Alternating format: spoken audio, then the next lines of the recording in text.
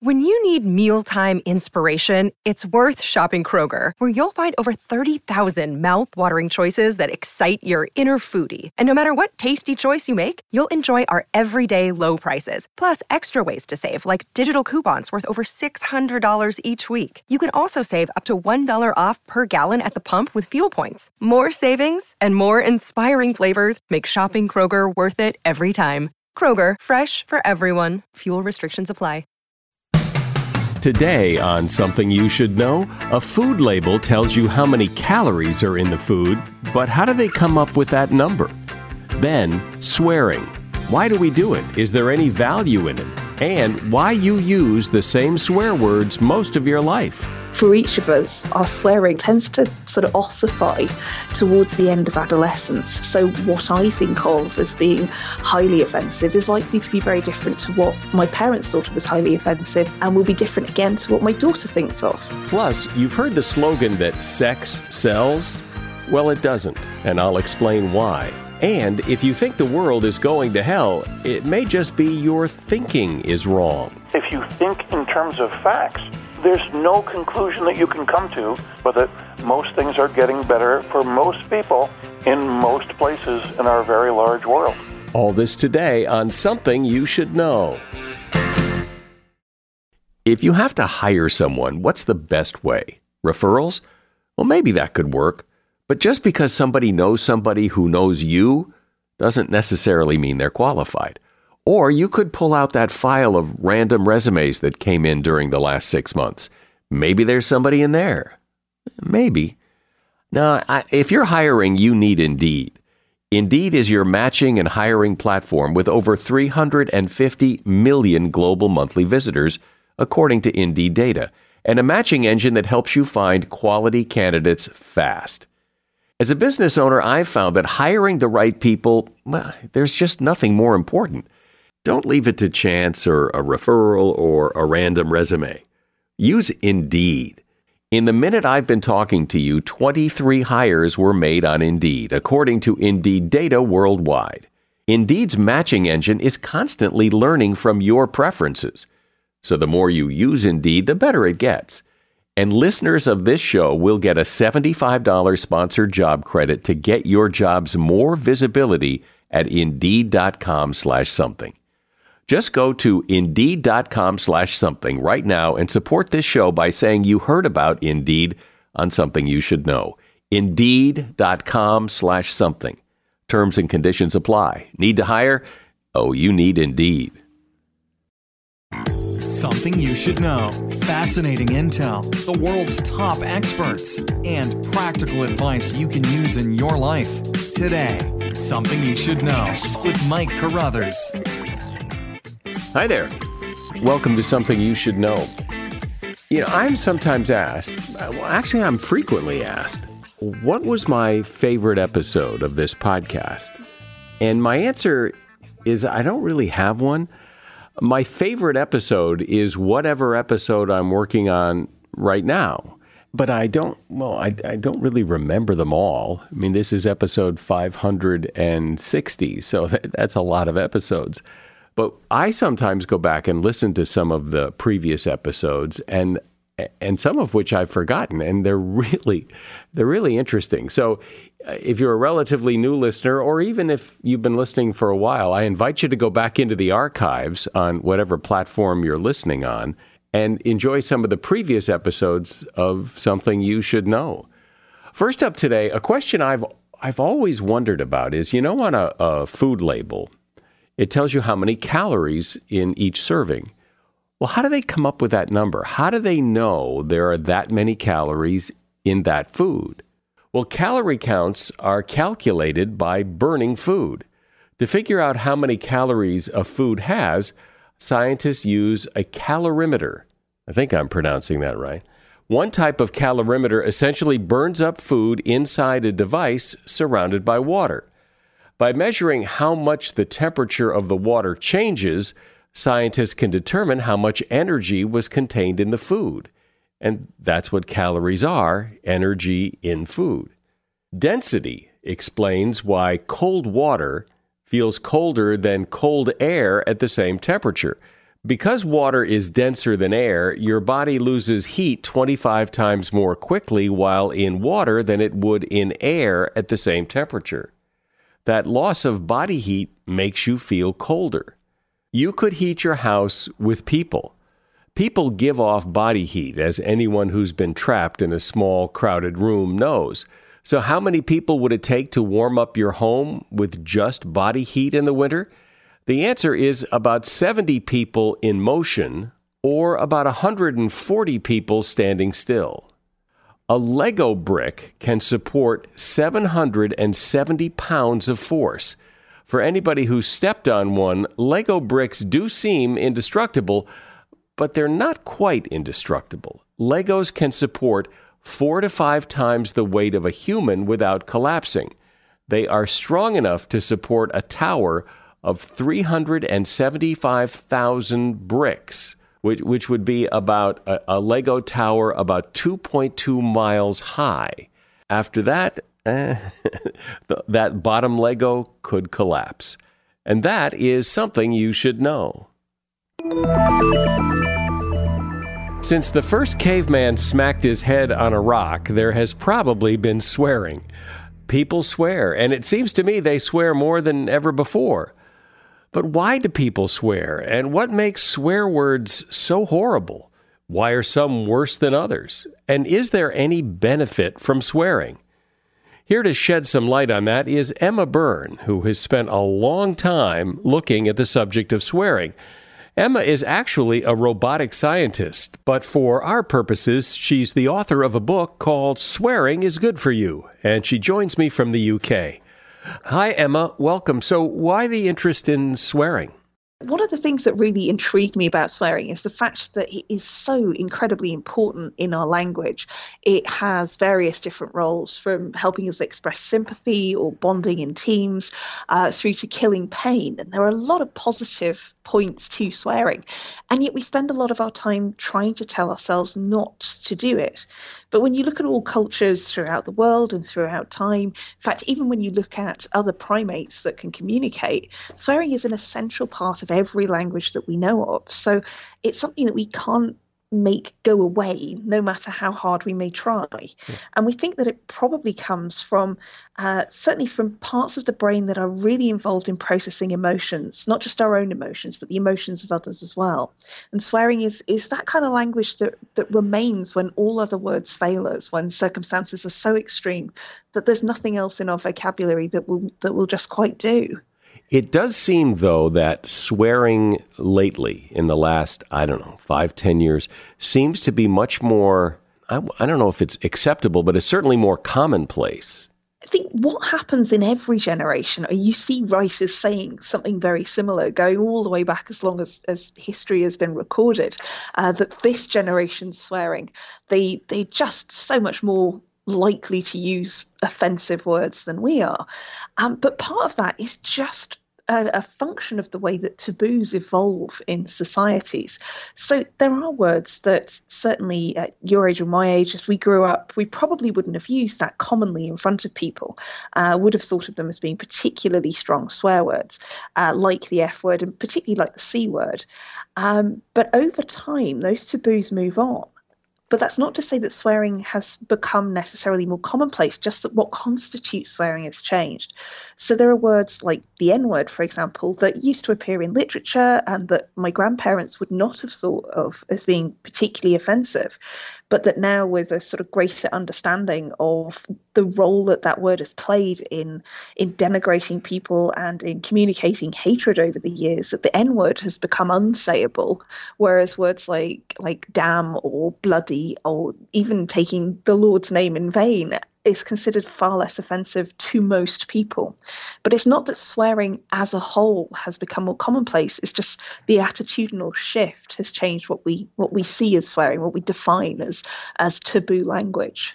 Is there any sense of the words like the F word, the C word, the S word? How did it become that those words became offensive? I mean, the words are just words, but somehow they elevated or de-elevated into this category of words that are so forbidden. But it says who? I mean, how did that happen? Yeah, it's a really fascinating thing to watch evolving as languages change. So, for example, the C word back in Chaucerian English was just a commonplace term, as a way that you spoke about that part of the body, because our taboos about bodies were very different then, whereas religious swearing was far more important. What's more, the idea of women swearing was considered considerably less offensive back in those days than it is now. Now women are judged more harshly than their male counterparts for swearing, whereas back in Chaucer's days it was sort of fairly equal opportunity. And what you see are occasionally there are people who define a moment in history. So in the history of the English language, a chap by the Reverend Richard Allestree is highly fundamental. He writes this pamphlet called The Lady's Calling that essentially shapes our attitudes down to this day about the difference between men swearing and women swearing. But you also see in different sort of societal eras, so here in the UK, the Victorians are known for their propriety and their desire to cleanse their language of things that might be seen as being offensive. And to the point at which even the word trousers became replaced by the term the unmentionables, so as much hitching up of the unmentionables as Dickens writes at one point.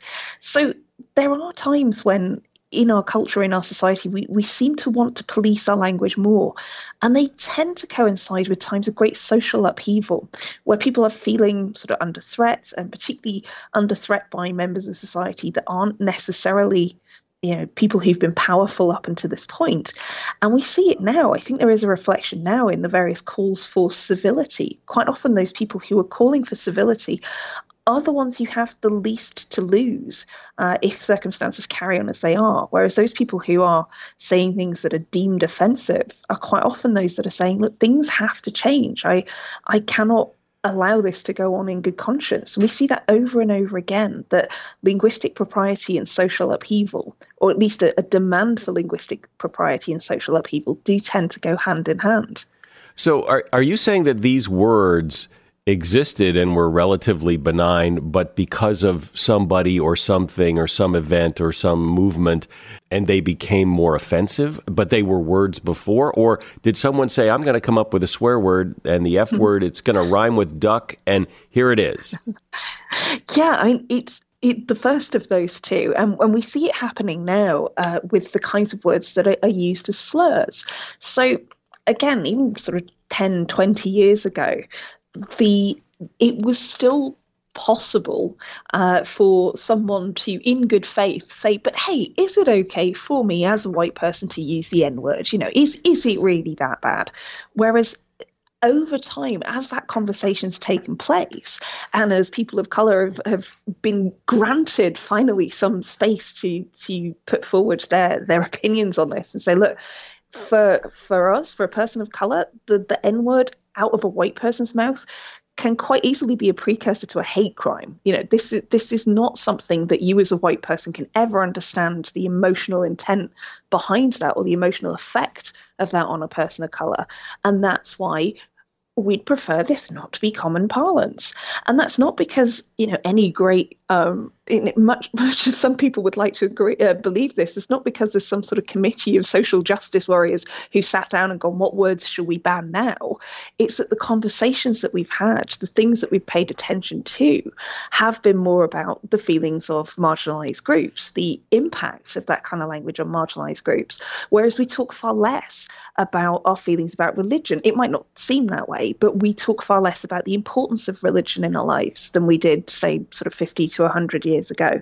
So it's a consensus, but it's not an explicit consensus. It's an emergent consensus, if you will, that what gets spoken about, what gets reflected in the media, what gets reflected in popular culture tends to influence what we think of as sayable or unsayable.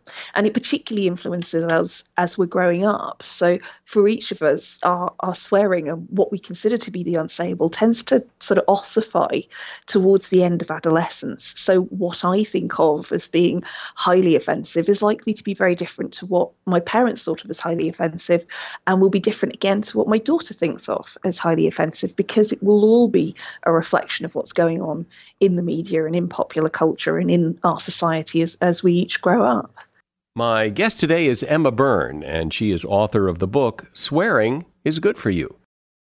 As a listener to Something You Should Know, I can only assume that you are someone who likes to learn about new and interesting things and bring more knowledge to work for you in your everyday life. I mean, that's kind of what Something You Should Know is all about. And so I want to invite you to listen to another podcast called TED Talks Daily. Now, you know about TED Talks, right? Many of the guests on Something You Should Know have done TED Talks. Well, you see, TED Talks Daily is a podcast that brings you a new TED Talk every weekday in less than 15 minutes. Join host Elise Hu. She goes beyond the headlines, so you can hear about the big ideas shaping our future. Learn about things like sustainable fashion, embracing your entrepreneurial spirit, the future of robotics, and so much more. Like I said, if you like this podcast, Something You Should Know, I'm pretty sure you're going to like TED Talks Daily. And you get TED Talks Daily wherever you get your podcasts. So, Emma, let's talk about the usefulness and the benefits of swearing, because I think for a long time people have dismissed swearing as vulgar and unnecessary, but in fact, there is some real research that says it has benefits. Yeah, I mean, we've really known for about 150 years that swearing is a very special part of language, and it can be incredibly useful when people have suffered from brain injuries or from stroke. It's the kind of language that tends to persist even if you lose all of the rest of your ability to speak or to understand language. And the first person to notice this was actually a neuroscientist back in the Victorian era called John Hewlings Jackson, who went out to study people with epilepsy or people who suffered from strokes and found that they were very, very fluent in their use of profanity. And that various doctors have been describing these patients as being aphasic, as being entirely without words, when actually it turns out that they were extremely fluent, just not in the kind of language that these doctors were willing to write down in a medical journal. So Hewlings Jackson is the first person to write these words down and say, mainly at that time there were sort of religious profanities, blasphemies that people were using over and over again, and to try to understand what that meant about the structure of the brain. And from that point on, it's allowed us to unpack the way that language and our emotions and the way in which we learn things are kind of linked together. So most of us have this sort of rule of thumb that language is on the left-hand side of the brain and emotion is on the right-hand side of the brain. But in reality, it's a bit more complicated than that. It's a lot more redundant than that. So my background is as a computer scientist, and we talk about redundancy, the ability to have systems that if a bit of it fails, then something else will take over. Our brains are brilliant at that. And when we lose the parts of our brain on that are usually found on the left, things like Broca's area or Wernicke's area, the things that allow us to produce speech, there are still other parts of our brain that can pick up on our emotions, pick up on the content of our feelings, and that can still communicate with the incredibly sophisticated muscle movements that are required in order to make speech. So when you think about it, in order to say anything, you have to coordinate the action of your diaphragm, your lungs, your throat, your vocal cords, your teeth, your tongue, your lips.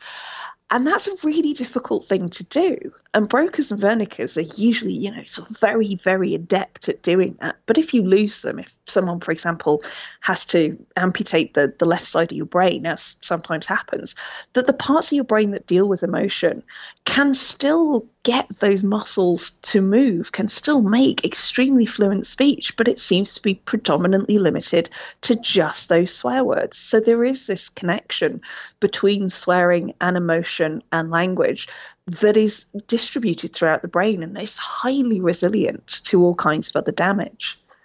But when people swear, oftentimes it's looked on as, well, you should have picked another word, but you picked that word because you're, deficient in whatever you're deficient in. But in fact, using that word, whatever it is, because you hurt yourself or you cut yourself or whatever, almost has or actually has a therapeutic effect. That's quite right, yeah. So there's been some fantastic studies in the last 10 years, and so reproducible. So there are many studies in psychology that suffer a little bit with trying to reproduce them. You never quite get a strong an effect again. But this experiment that was done at the University of Kiel here in the UK has been reproduced multiple times. And it basically shows that if you ask someone to plunge their hand in ice cold water, something that's quite painful, that they can do that for about half as long again if they're swearing than if they're using a neutral word. Those same researchers have looked into that to try to unpack why that might be. And they've found sort of various physiological correlates of having a heightened emotional response while you're swearing. So that heightened emotional response might be part of the reason why you can withstand more pain. They've also looked at things like whether or not swearing increases your resilience in other sort of types of activity. So you can actually exert more strength and more stamina if you're swearing than if you're not. So there are a number of things that we're able to do that all seem to focus on resilience, withstanding pain, being stronger, that somehow swearing is prompting that in our body. And we're still trying to figure out exactly what it is that allows us to do that. But it does seem to be something to do with the increased emotional arousal that we feel when we use swearing. What about, though, when you're not necessarily in pain or something, but sometimes swearing seems like the word seems to be perfect, but is it just a choice? Like when you see something odd or something disturbing and you go, "What the F?" You know, that feels right sometimes, as opposed to saying, "Gee, what's going on?" I mean, you know what I mean? It's like that's really more fitting. That's right. And a lot of that is to do with our theory of mind, our ability to model the emotions of other people. So when we swear, it's usually because we have either experienced this emotional uptick in ourselves. We've seen something surprising or exciting or amazing or dismaying, or we've noticed that someone else is feeling the same way.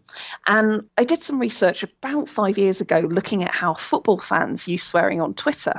And we thought, here in the UK, soccer fans have a bit of a reputation of being fairly aggro towards each other, and the kinds of terrace chants that you hear if you go to a game can sometimes be quite insulting towards the other team. And we thought that would probably be the same on Twitter.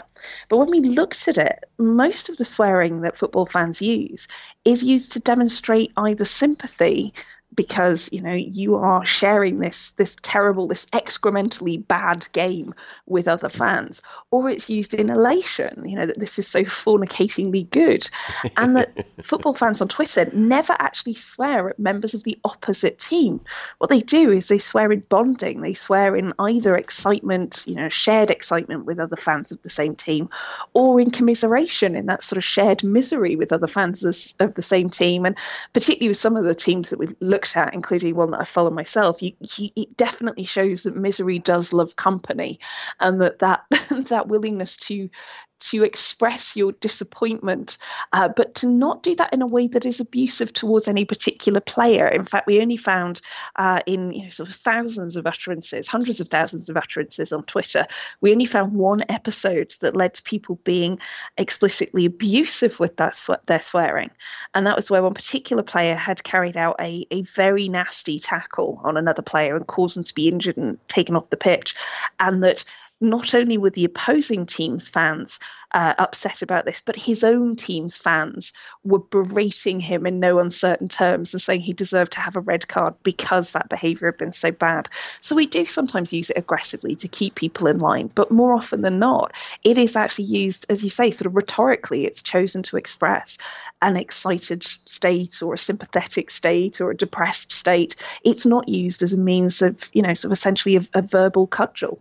Sometimes it seems, though, it's used in a somewhat benign way. Like, I can see two people talking and looking at the guy across the room and, "Oh, do you know him? Oh, yeah, he's an effing idiot." Now you could just say he's an idiot, but instead he's an effing idiot. Well, what? And it's a little different. I mean, it's subtle, but it is different. You're right. And that degree of nuance that you can bring to bear with a really well chosen swear word, because normally when we're choosing words, we're really thinking about its kind of semantic associations. What images is it going to conjure up in that person's mind? What associations? But with swearing in particular, we're also having to think about what emotional state that's going to convey. And the stronger the swear word, the greater that degree of understanding that you're hoping that the person listening to you is going to take away in terms of, how much should you be avoiding that person? How much do you need to be, excluding that person from your social group? Or, how bad is the situation that you're describing? And we have these layers of nuance. You mentioned something a moment ago, which I find interesting, that people, when describing, as you just said, he's not just an a-hole, he's a total a-hole. Like, we need that to really drive the point home.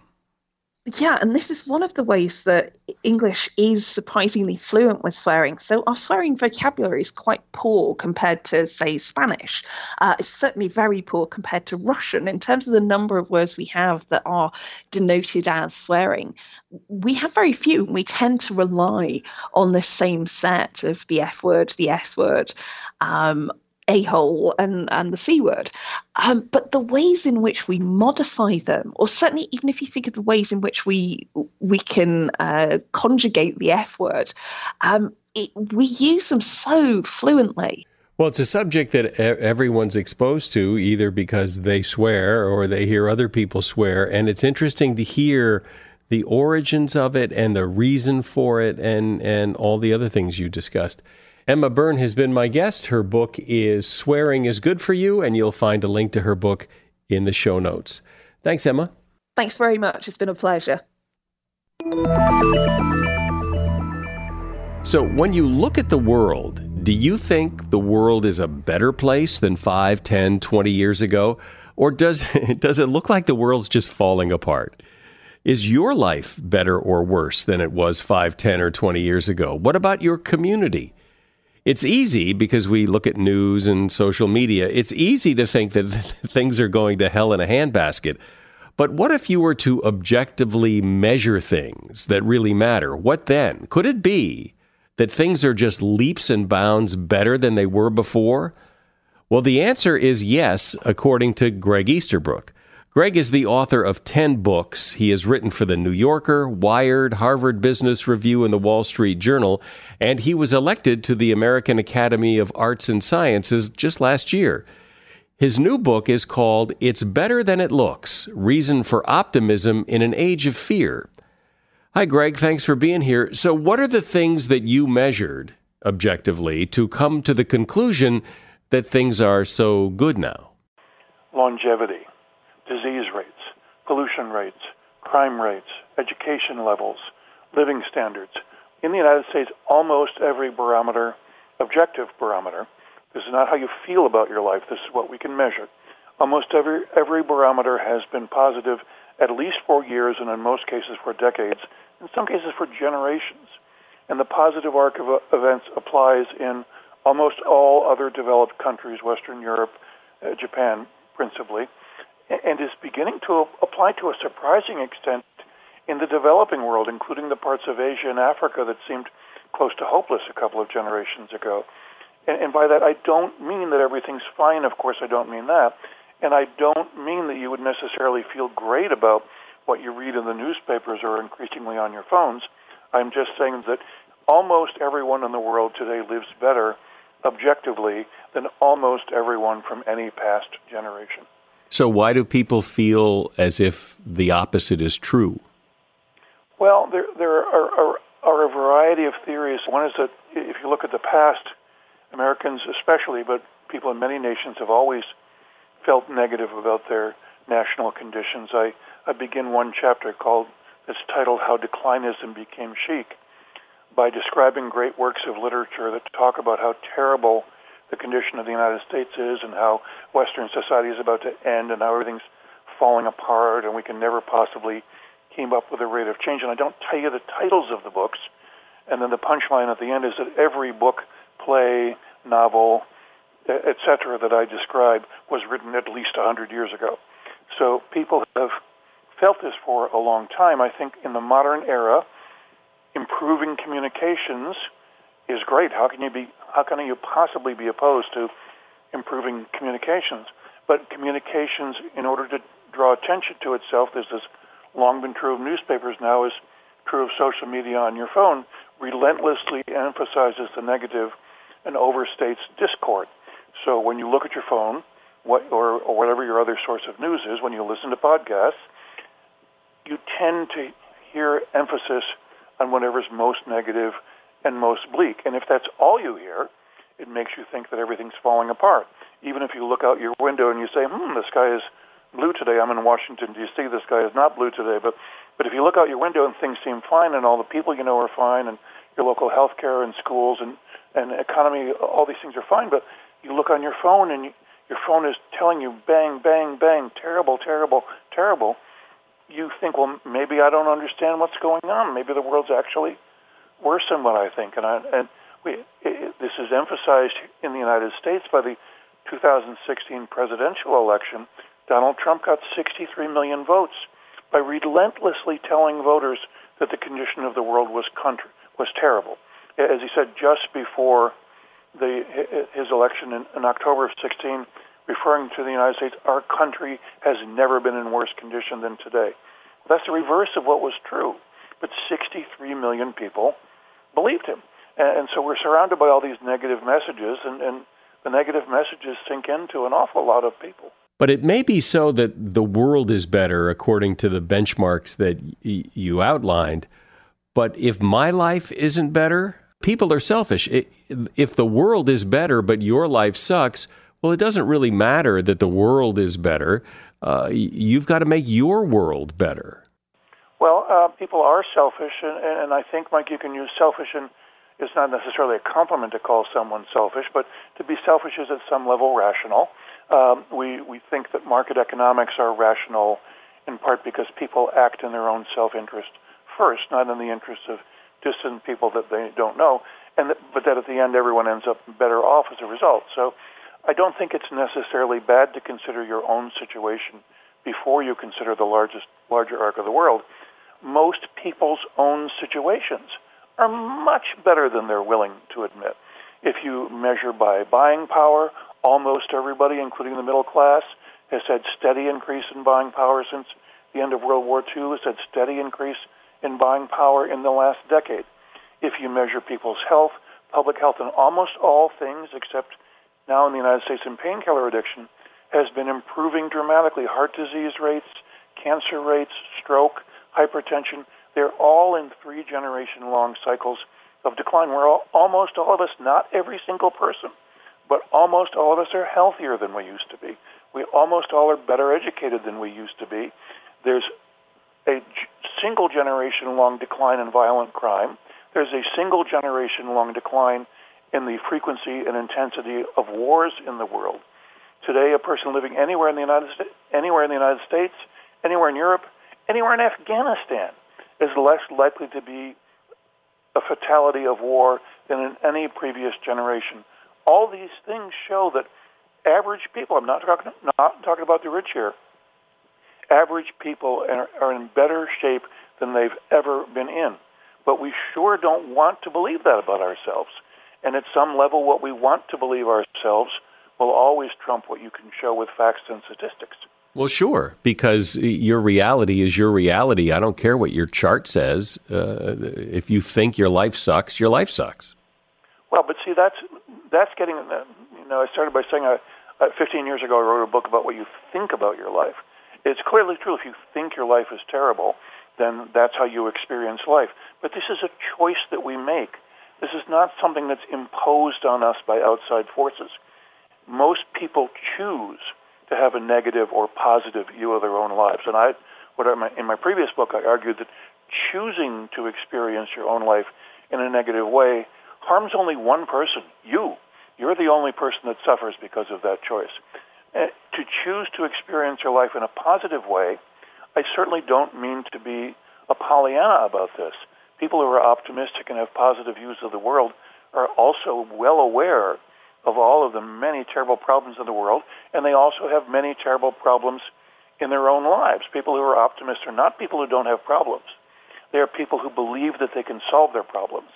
Well, sure. If your perception of the world from watching the news or being on social media that the world is nothing but a pack of problems, well, you kind of absorb that and it becomes part of your view of life and the world and everything. And in fact, we live in a culture where it's very much, if it bleeds, it leads. And the weird and the unusual and the negative and the sad and the catastrophic is what we see more of in the news. In the past it was, I read something terrible in the newspaper, and therefore everything must be terrible. Now we have to resist the urge to say, I saw something terrible on Instagram, and therefore everything must be terrible. Our perception of life should be based on fact. And if you think in terms of facts, you still may say, well, I don't like my neighborhood, I don't like my friends, I don't like my family, I can't give you, no one can answer what you decide to feel about your own experience of life. But if you look at facts and use rational analysis of facts to understand the world, there's no conclusion that you can come to, but most things are getting better for most people in most places in our very large world. But the flip side of that is that there still is a great deal of suffering and injustice in the world that I think people are uncomfortable with, that we see it in the news all the time, and it's hard to turn away. Oh, you shouldn't, Mike, you shouldn't just be uncomfortable with the suffering in the world. You should be angry. You can be an optimist and still be angry. You look at the United States. We still have, depending on how you measure it, 8 to 10% of people who live in the United States, the wealthiest society in the world's history, are still living in poverty. That's outrageously high. If you look at the larger world, global poverty is in decline. I think actually the biggest, most important story in the larger world in the last 25 years is the decline of extreme poverty in Asia and Africa. But there's still a lot of poverty. But I think here's the distinction between the optimistic and pessimistic worldviews. If you become a pessimist, you think, well, why should I even want to try to help Africa or Asia? I'm just going to fail anyway. If you're an optimist, you think that problems can be fixed. There does seem to be, though, in this country particularly, or maybe it's around the world, that it isn't just problems to be solved. There's a big divide in what is the problem. I mean, there's a lot of people today, particularly on college campuses, calling for socialism and the end of capitalism. Well, that's not a problem to be solved. That's a fundamental difference and divide in how we should live, and I don't know how you solve that. I don't know either. There's you may know this old joke in journalism, Mike, that the ultimate headline that you can put on the front page of the newspaper any day of the week is the headline, "Utopia Still Not Achieved," which is both true, will always be true, and has the requisite negative slant to it. If your standard is, I'll only be happy if everything is perfect for everyone, then you're never going to be happy, because absent divine intervention, it's really hard to imagine how everything could be perfect for everyone. But if your standard is, most things are better for most people, and I see trends of progress in important social issues, let's say climate change is one, that means a lot to a lot of people, then I think you can be optimistic about the future. If you really hope that we can devise some system of government or economics that will end all problems for everyone, we shouldn't rule that out. It would be nice to have that kind of utopian ideal, but it doesn't sound terribly practical, does it? So what do we do with this? I mean, it's great to say that despite all the problems that we see in the world, that things are getting better, and they have been getting better for some time. So now what? Well, let's suppose that you make that pivot, Mike. First of all, I think that you, not you personally, but anybody who thinks in optimistic terms, you increase your likelihood of a better experience of your own life. And that's not an inconsequential thing. Can't guarantee this will happen for you, but most people who switch from a negative to a positive view of the world find that their own experience of their own life, their own one chance at life, improves, and that's not a small thing. But then you look out to the larger role. So, well, okay, what effect is this going to have on the country, or even the entire Earth? If I think that things can be improved, instead of saying that now, in the last 10 years, our politics has been really motivated with this desire to harm other interest groups. And that's not the way to think about it at all. We should think in terms of civic spirit and want to help other interest groups and want to participate in a grand civic experiment whose end result will be positive, not negative.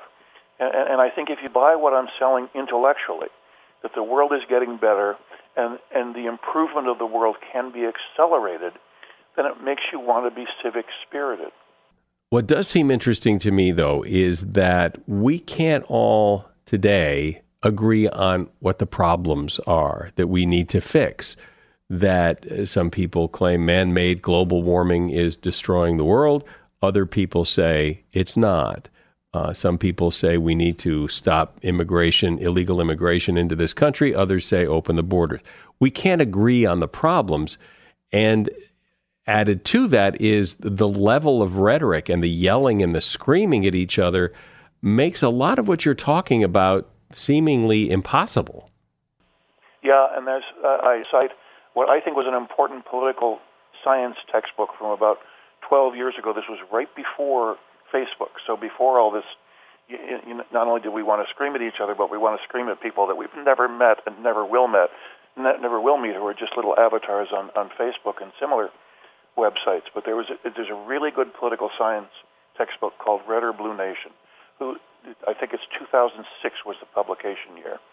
And its basic thesis is that it used to be considered polite for people not to discuss politics or religion in public because you didn't want to offend somebody else.